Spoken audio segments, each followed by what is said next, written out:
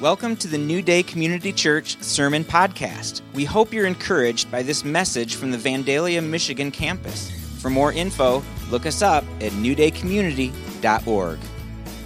Different activities and going through what we call the grace callings, which is based on this verse in Ephesians 4.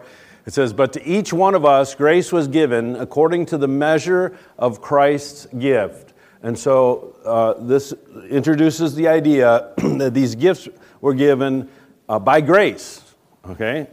Each one of us, grace was given, and it was given on the measure of the gift that Christ gave.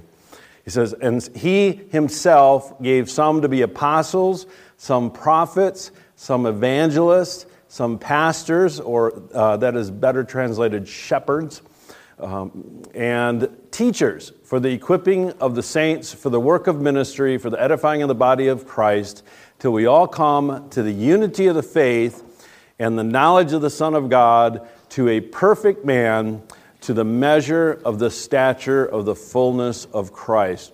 So the book of Ephesians is pretty well acknowledged by scholars and theologians as kind of a template for our understanding of what church is meant to be. It is the one book where Paul and God uses the writing of Paul to really dig deep into what the purpose of the church is, the structure of the church, and how it is to be, its purpose in the community and what it's to produce. And so this is a key part of understanding what God's intention is for church. And it lists these 5 different callings, and the kind of a contemporary abbreviation for the callings is APEST, which stands for Apostle, Prophet, Evangelist, Shepherd, and Teacher. And we're taking 5 weeks to dig in deep to understand this teaching. And we're emphasizing that these all flow from grace. They're all given by Jesus. It says He Himself. So it double emphasizes that they come from Jesus. It's like a personal gift that Jesus gives to the church. And so the purpose of these gifts, these callings, is bringing the church to maturity.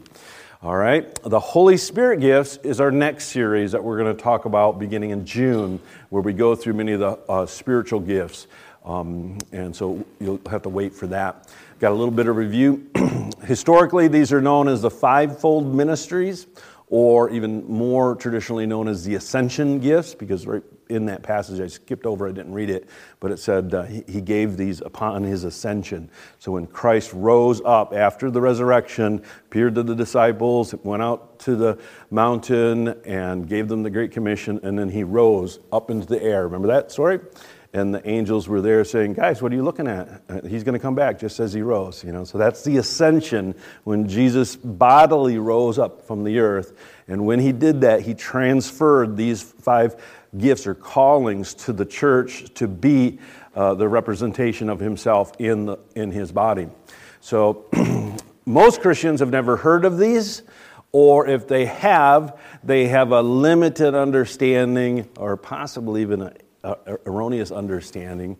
Some identify these as offices, and actually that's what I've always used as the 5 offices. But as we were discussing and studying this as a team, it's the idea of an office or a governmental, when you use the term office, it's like this position of power or authority. Well, that's not really communicated here in Ephesians or anywhere in Scripture. And so that they're not really to be seen as governmental authoritative offices, but they're really callings.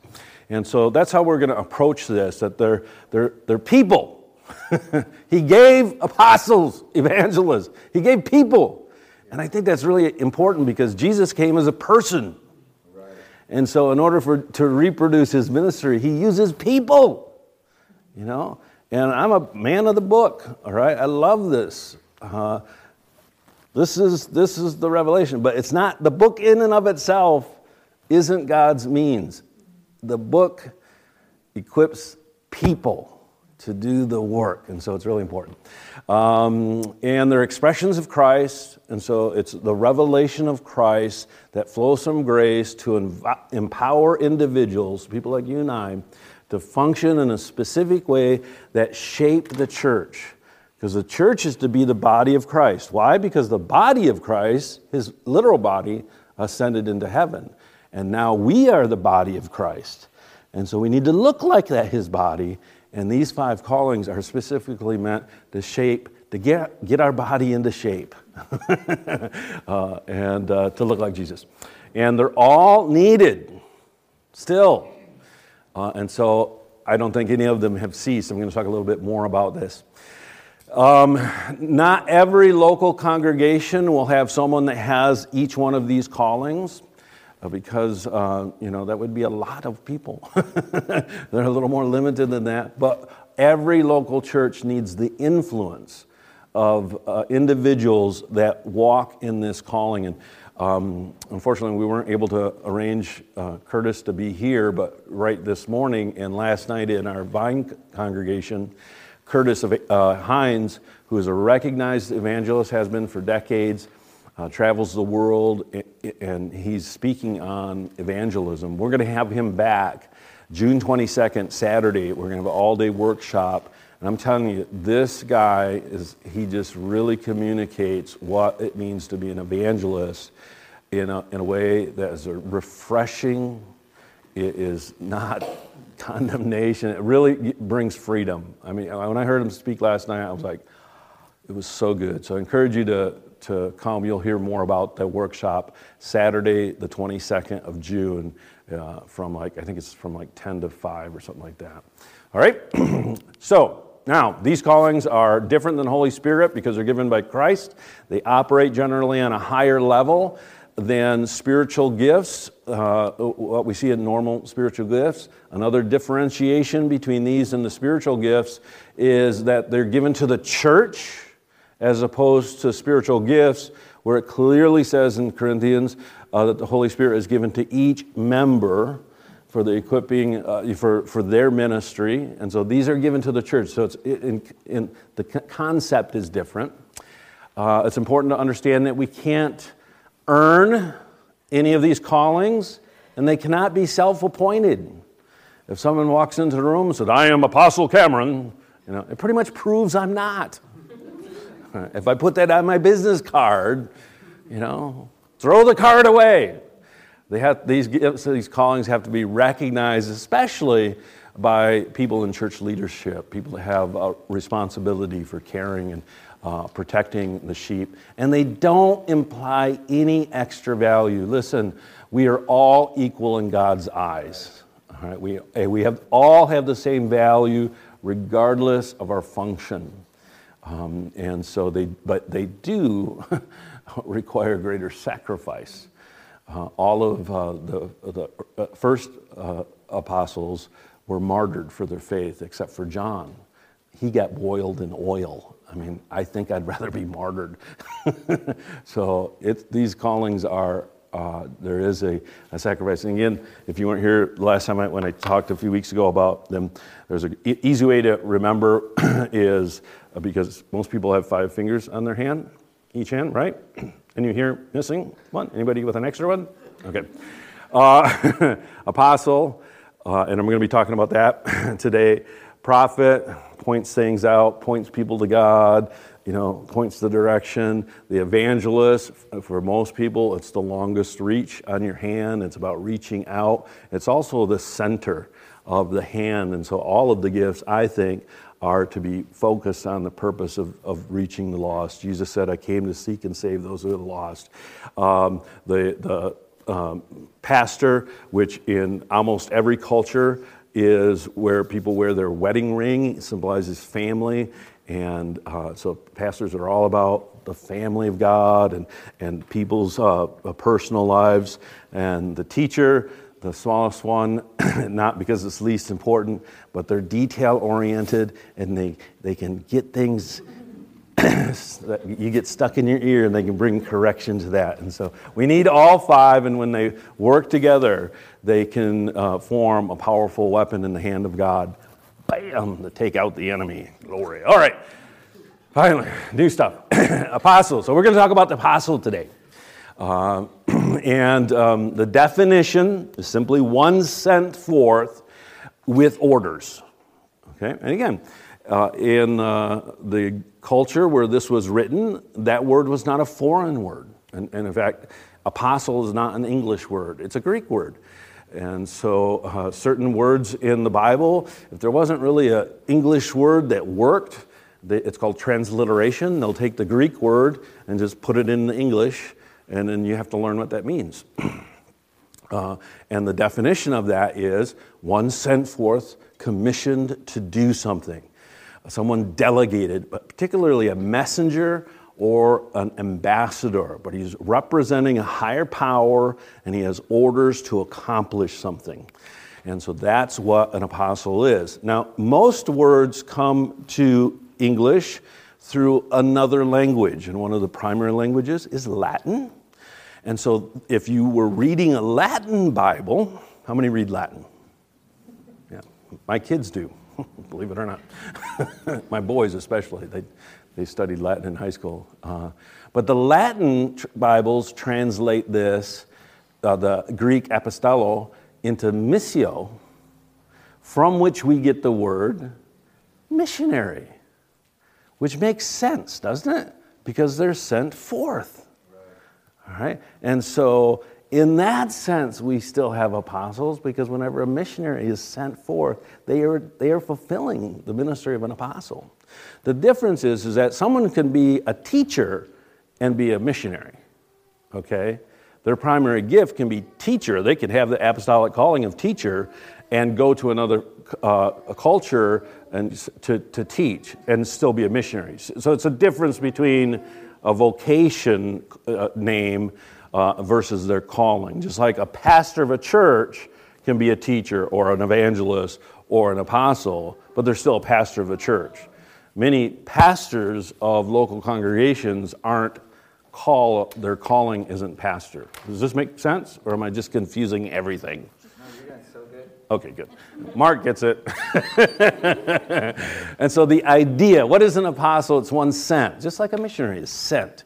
And their goal is to initiate something new. This is the big deal about apostles. They want to do something new. They want to start a new work, a new church, to extend the reach of a ministry or a church or their ministry or the ministry of the church they're in. They tend to be inventors. So just the character of an person who carries the apostolic calling, they're generally creative. They're entrepreneurs. So the secular application of this in our culture would be an entrepreneur, someone who just loves to start business. I don't know, do we have any of those here? Business owners. I mean, there's so many of you guys are entrepreneurs, and you just go make a whole bunch of money. You just know how to do that. They're leaders. They're big thinkers. You know, they're not like, how can we make this work? How can we make buy? They're like, how can we change? You know, how can we build a new house, build a better house? Let's not fix our house. Let's build a new one. And so, big picture people. That is the kind of person an apostle is. But it's particularly, we're using this word in the sense of ministry and church. And so people with big vision and creative solution in the church and in ministry are people who may have that apostolic calling. So the reason the thumb represents the apostle is that it's the opposing digit. I think I mentioned this last time, that evolutionists say that the reason humans have become the dominant species on planet Earth has nothing to do with our brain or our creativity. It has to do with the fact that we have a thumb.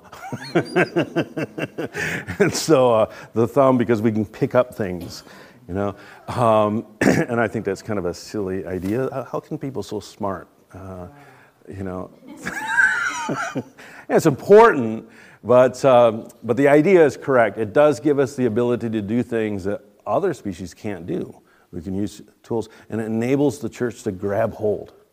All right, and so that is important. We grab hold of what God has for us and go after it. It makes us become more. So in that sense, that is accurate in that the apostle is all about a church or ministry or an individual becoming more. It's great where you are, but hey, let's take it to the next level. And it also provides opposition or counterbalance, counterpressure to the other four callings, which enables us to have a balance and a unified purpose. All right? And so if the prophet gets out of line, the apostle can step in and say, let's be careful here, brother. Let's bring in the teacher to answer that question that you just prophesied about that sounded a little wacky, or it enables each of the other callings to function in their proper place and order. So it's a big part of what an apostle is. But God wants us, and the church needs all five working together. That's a big point that we want to make. So if these are all expressions of Jesus, let's look at the person of Jesus. How does he fulfill the role of the apostle? And lo and behold, in Hebrews chapter 3, it says, "Therefore, holy brethren, partakers of the heavenly calling," he says, hey, Christians, "consider the apostle and high priest of our confession, Christ Jesus." Jesus is an apostle. And as we go through all five of these, you'll see that Jesus is every one of these. He is the ultimate expression of every one of these five callings. And so Jesus is the apostle. Of course, Jesus was sent, right? John 3:16, "For God so loved the world that he gave his only begotten Son, that whosoever should believe in him should not perish, but should have everlasting life." Verse 17 says, "For God did not send apostolo," he did not apostle his Son into the world to condemn the world, but that through him the world might be saved.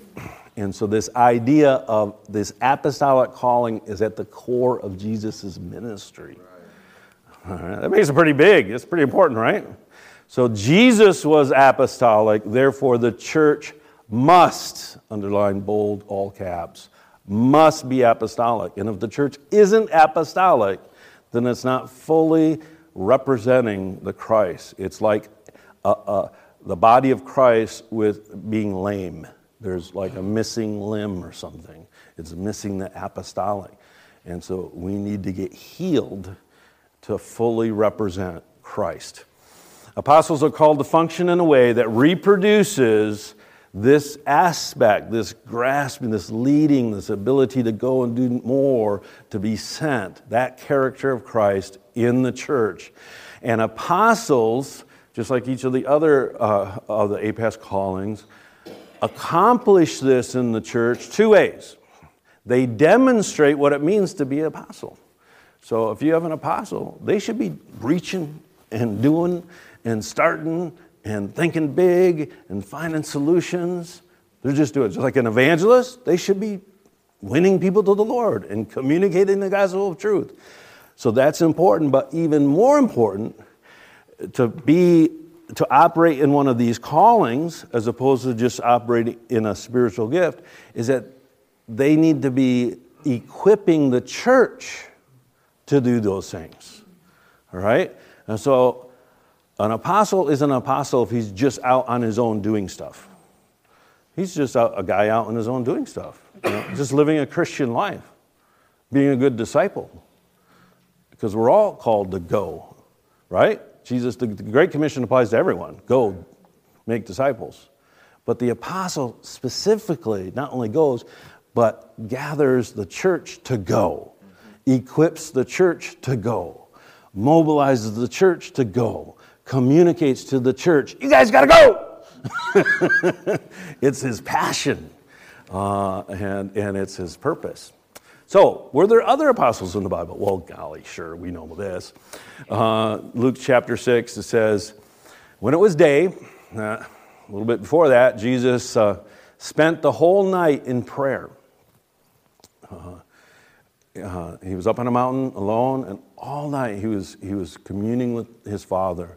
And in the morning, when it was day, he called his disciples. So these are callings, and he demonstrates this. He called his disciples. So that was a group Generally, when the term disciple is used in the New Testament, it's a group of anywhere from 50 to 100, possibly more, that were his committed followers, that were always with him at this time in his ministry.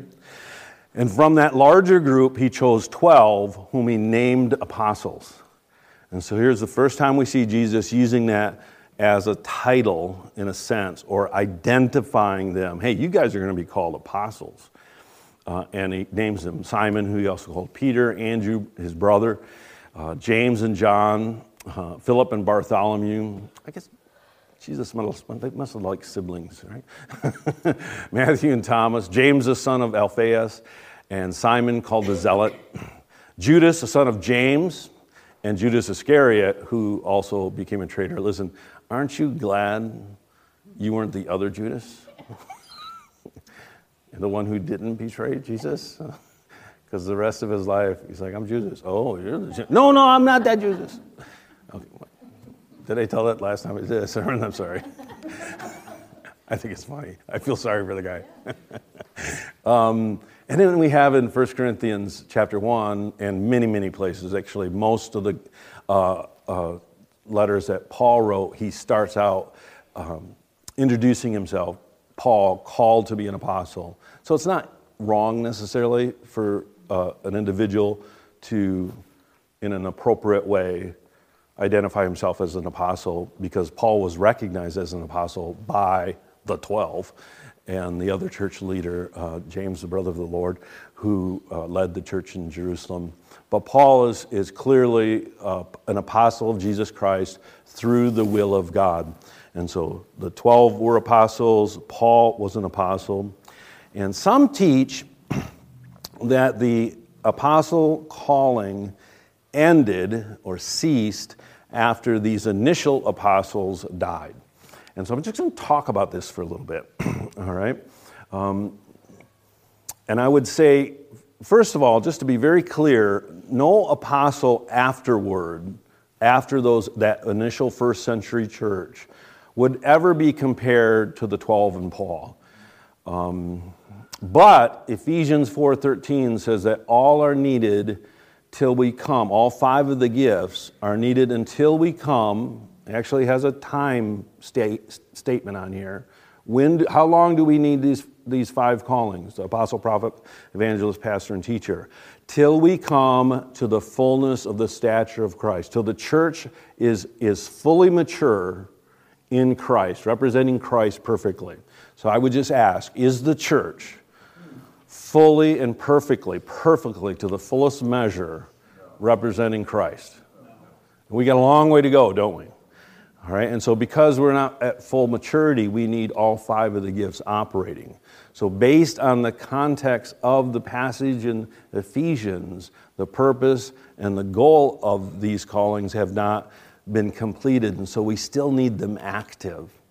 All right, now listen, I want to just be real clear for those who may have come out of cessationist tradition or may still be a cessationist in this sense theologically. I have utmost respect for people who have differing opinions of Scripture, but I just want to kind of talk about it a little bit so we can have a mutual understanding.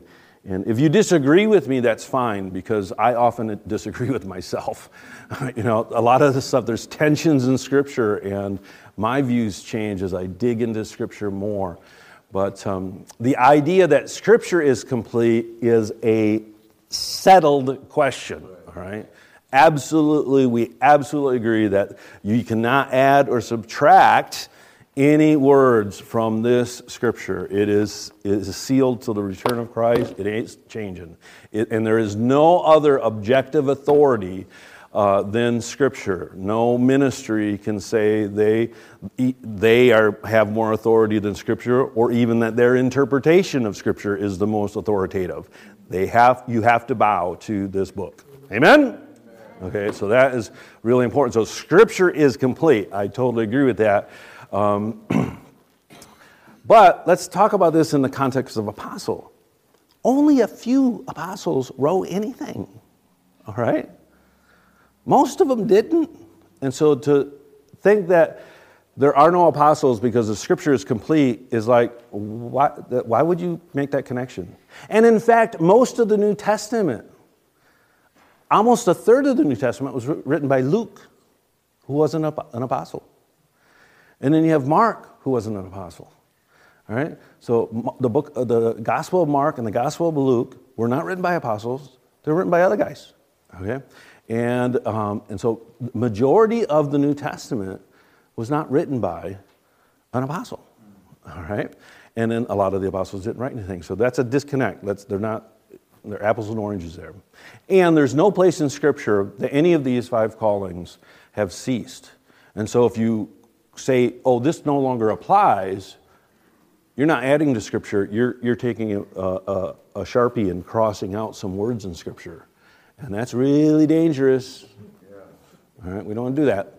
But we want to understand what the intention was. And so if you remove some of these callings, it misrepresents Christ, and it ends up shaping a church that is missing some of the key attributes of Christ. And what's happened historically is that they've pretty much when they got rid of the apostle and the prophet, and then, evangelists, Billy Graham, sure, a few others maybe, but there's not much evangelistic. You end up with primarily pastors and teachers. And so you have a church that's real heavy with pastor and teacher influence and real weak in the apostolic, prophetic, and evangelistic anointing. And if you study church history, that is why the church often is unable to reach the world, because they've gotten rid of the apostle and the prophet and lessened the importance of the evangelist, and they're just pastors and teachers. So I could talk about that for hours, but I'm not. All right, Ephesians 2:19 says, consequently, you are no longer foreigners or aliens, but fellow citizens with God's people and members of God's whole household. So talking about the church, again, Ephesians describing what the church is. Listen, built on the foundation of the apostle and prophets with Christ Jesus himself as cornerstone. The church is built on the foundation of the apostles and prophets. Now, to understand Scripture, and it's a little Bible college lesson here, is that you need to know the original intent of the Scripture. Okay? In other words, what did this mean when Paul wrote it, and how did the people who read it when Paul wrote it in that first century understood it? And our application and understanding today cannot contradict with that. All right? We can apply it in our culture, but we can't contradict it. Does that make sense? All right, so this is the big deal here. It doesn't say the law and the prophets. If it said the church is built on the foundation of the law and the prophets, it would have meant the Old Testament writings. All right? Common law and the prophets, you can find it in the New Testament. It says the apostles and the prophets. And so that he's talking about the New Testament apostles and the New Testament prophets. Now, this is the big deal. When he wrote this, those apostles were still alive. And those prophets were still alive. And even more significantly, Paul himself argued with Peter. And they had disagreements. All right? Remember that? Read the book of Acts. Nevertheless, Paul wrote, that calling is foundational to the church. And it's not the dead apostles that lived 2,000 years ago that were foundational to the church, but the living apostles that sometimes they don't even agree with, but it's still foundational. So put that in your pipe and smoke it. Wow. That's an old saying, right? I never said that. Don't smoke tobacco. Is there another way to say it? Think about that for a while. Integrate that into your theology. And so, listen, if you build a house and then you go in and rip out its foundation, what's going to happen? The house is going to fall down. And so if we remove the ministry of the apostle and the prophet from the church, you're not going to have a stable church. All right? So, other apostles in the New Testament. Now we're going to get some real fun here. So Andronicus and Junia is a scripture in Romans 16, verse 7. Paul's writing, it says, "Greet Andronicus and Junius, my kinsmen and fellow prisoners who are outstanding among the apostles, who are also in Christ before me." So they got saved before Jesus, and Paul calls them in the Bible, God's word, immutable, authoritative scripture, says they were outstanding among the apostles. Now, what does this mean? InterVarsity Press, very conservative, evangelical commentary, written by people who actually know Greek, even better than Mark, says that Andronicus and Junia were undoubtedly a husband and wife team. Husband and wife teams were known in some professions like doctors and merchants. The most natural way to read the Greek phrase is that both were apostles. Some modern interpreters have rejected this reading mainly because they presuppose that women could never fill this office. So it's actually a modern problem that have said that women can't function in some of these ministry roles.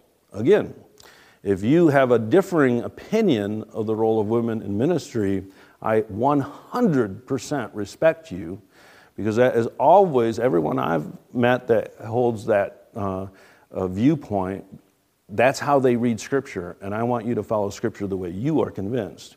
But I just need to share some other scriptures that kind of balance out some of those scriptures, like in Timothy, that seem so clear-cut. But if you have two scriptures that seem to contradict each other, you need to dig deeper to find out, okay, what is the full, all Scripture is given to instruct us. So we need to look at all Scripture and not weight one Scripture more weighty than the other, but weigh them in balance. So here, the Greek specialists say that Andronicus was a husband, and Junius, which is a female name in the Greek, were apostles. And that was a modern, and by modern it means over the last several hundred years. Okay? And so there is another mistake where feminism has crept into the church, and they get it all wrong. Okay? That's not what I'm talking about. But can a woman be called an apostle? The Greek scholar says you just can't argue around this. That's what that word means. So there's a lot of debate. We respect all opinions, and you don't have to agree with me in this because we really make room. I respect everyone. But that also means you have to respect people when we have women to teach, And I understand that's difficult for some people, but there's a reason. We actually are doing it because we see this as accurate to Scripture in the best way that we can. Now, this is not talking about the role of women and men in marriage and in the home. The husband is head of the wife as Christ is head of the church. Okay, that's clear: husband, wife, marriage, family, home. That's where some of the other scriptures that get superimposed in the ministry are really talking about relationship within family. And then there's other reasons. It would take me a whole series to talk about the theology of women in ministry. And again, I am not 100% rock solid in my theology. It's like I'm still, there's tensions to figure out. But here's another idea. Sin came through Adam, right? By one man, it says in Romans. Man, sin entered the world. Now, Eve transgressed when she ate of the fruit. The word is different, but Adam sinned. A different word when he ate. And it says that through that act of Adam, sin came into the world, and through sin, death to all men. But salvation was promised through whom? Eve in Genesis 3:15. We got to add that to the mix, okay? And in Galatians chapter 4, when the right time came, God sent His Son, born of a woman. So the Word of God literally was carried and delivered through a woman. Wow. What's that? That's no kidding. And Jesus, after the resurrection, right? He died, crucified, died, and buried, rose from the dead. Who did he meet first? Women. All right? And he said, go tell the disciples. And going and telling is the function of an apostle. And so you can argue from Scripture that Christ, the first apostles after the resurrection, were women, and Jesus told the women to tell the men. And so you have to take that verse and Jesus' example and then look at the writings in Timothy and go, how does it work together? And again, there's other things in Timothy that balance out the cultural situations. And Timothy ministered in Ephesus, where there was a giant temple to the goddess Diana. And so it was a very significant, unique cultural thing that those verses, I think, refer to. Nevertheless, Jesus commissioned the women to tell the disciples of his resurrection, and they were the first bearers of the message of the resurrection. And in Galatians it says, there's no longer racial divisions, Jew and Gentile. There's no longer social economic divisions, slave and free. And there is no longer gender divisions, male and female, in the kingdom, for you're all one in Christ. Now that doesn't mean there isn't a difference between men and women. Thank God there's a difference, right? I celebrate that, come on. Right? Thank God there's ethnic differences. I love ethnicity and all that brings to humanity. And there always will be social economic differences. But in the kingdom, we're one. And that's the main point. The apostles, the Bible recognizes the apostles beyond the 12 and beyond, I think, they're needed throughout all of church, and they're vital to the church. Okay, real quick. Strengths of apostles, they're visionary, I already talked about that. Strong leaders that attract other leaders. They see solutions, not just obstacles. They're innovative. And then they really strive to maintain the DNA of the church and the organization, to keep us true to the original purpose. Apostles are willing to take massive risks, but they do have some weaknesses. Sometimes they have a heart, sometimes they always have a hard time focusing on details, and you kind of get bored. Okay, it's good, let's move on. Tend not to be pastoral. That's why they need the pastor. And to care for the sheep and to do the day-to-day stuff. Always looking for the next big thing, and so because of that, they can sometimes be perceived as uncaring. And I think this is a good way to bring it together. So let's just say there's a financial need in the church. Church is struggling. We need more finances. Boy, get the leaders together. Guys, we need to do something. What should we do? So you know what the teacher says? We need to teach them the biblical principles of tithing, okay? Because if they understand what God's word says, all the problems in the church, the financial problems in the church will be solved. And the pastor says, oh, wait a minute, brother. I know these people, they're in genuine need. How can they tithe? They can't pay their mortgage. We need to care for them. We need to help them get a better job. You know what? Their marriages are struggling. We need to give better pastoral care and bring these families in a healthier place. And once they do that, then they're going to be in a financial place to give more and meet the needs of the church. And then the evangelist said, wait a minute, guys, listen. You need money? Get more people, and the wealth of the Gentiles will come into the kingdom. Right? Simple solution. I'm sorry, just went into my evangelist. And the prophet says, we need to pray and seek God's will, and the windows of heaven will be opened up when we bow our faces before God and hear his voice. And the apostle comes in and says, okay, this is what we're going to do. Teacher, why don't you develop a teaching on this, and let's think about a good time to start integrating this into the teaching of the church. And pastor, why don't you identify the families in the church that have the need you're just expressing, and make sure that they go to that teaching class, and let's get them some financial help and maybe help them find better jobs. and evangelists, you're right, we need more people, but listen, we never go after people to get their money, right? But if we're a soul-winning church, we're gonna have the blessings of the kingdom, and it will attract people that are spirit-filled and on track with God. And it's absolutely true. If the church is growing, they're not going to have those financial problems. And prophet, you're right. Let's get the intercessors to seek God's face and bring this together. And if we all work together, and the apostle go, I'll meet with the business leaders in our faith community, and we'll come up with a strategy to overcome this obstacle so that we can all be united and tackle this problem. So good. Boom, was that good? Really good. All right. And I could do that for any situation you want to hear. That's the idea. That's how they work together. All right. All Christians, wrapping this up, all Christians are meant to be to go and be witnesses, to go to new places, but not all people are called apostles. Apostles carry that as their driving passion. And I just want to ask you, this is the application point.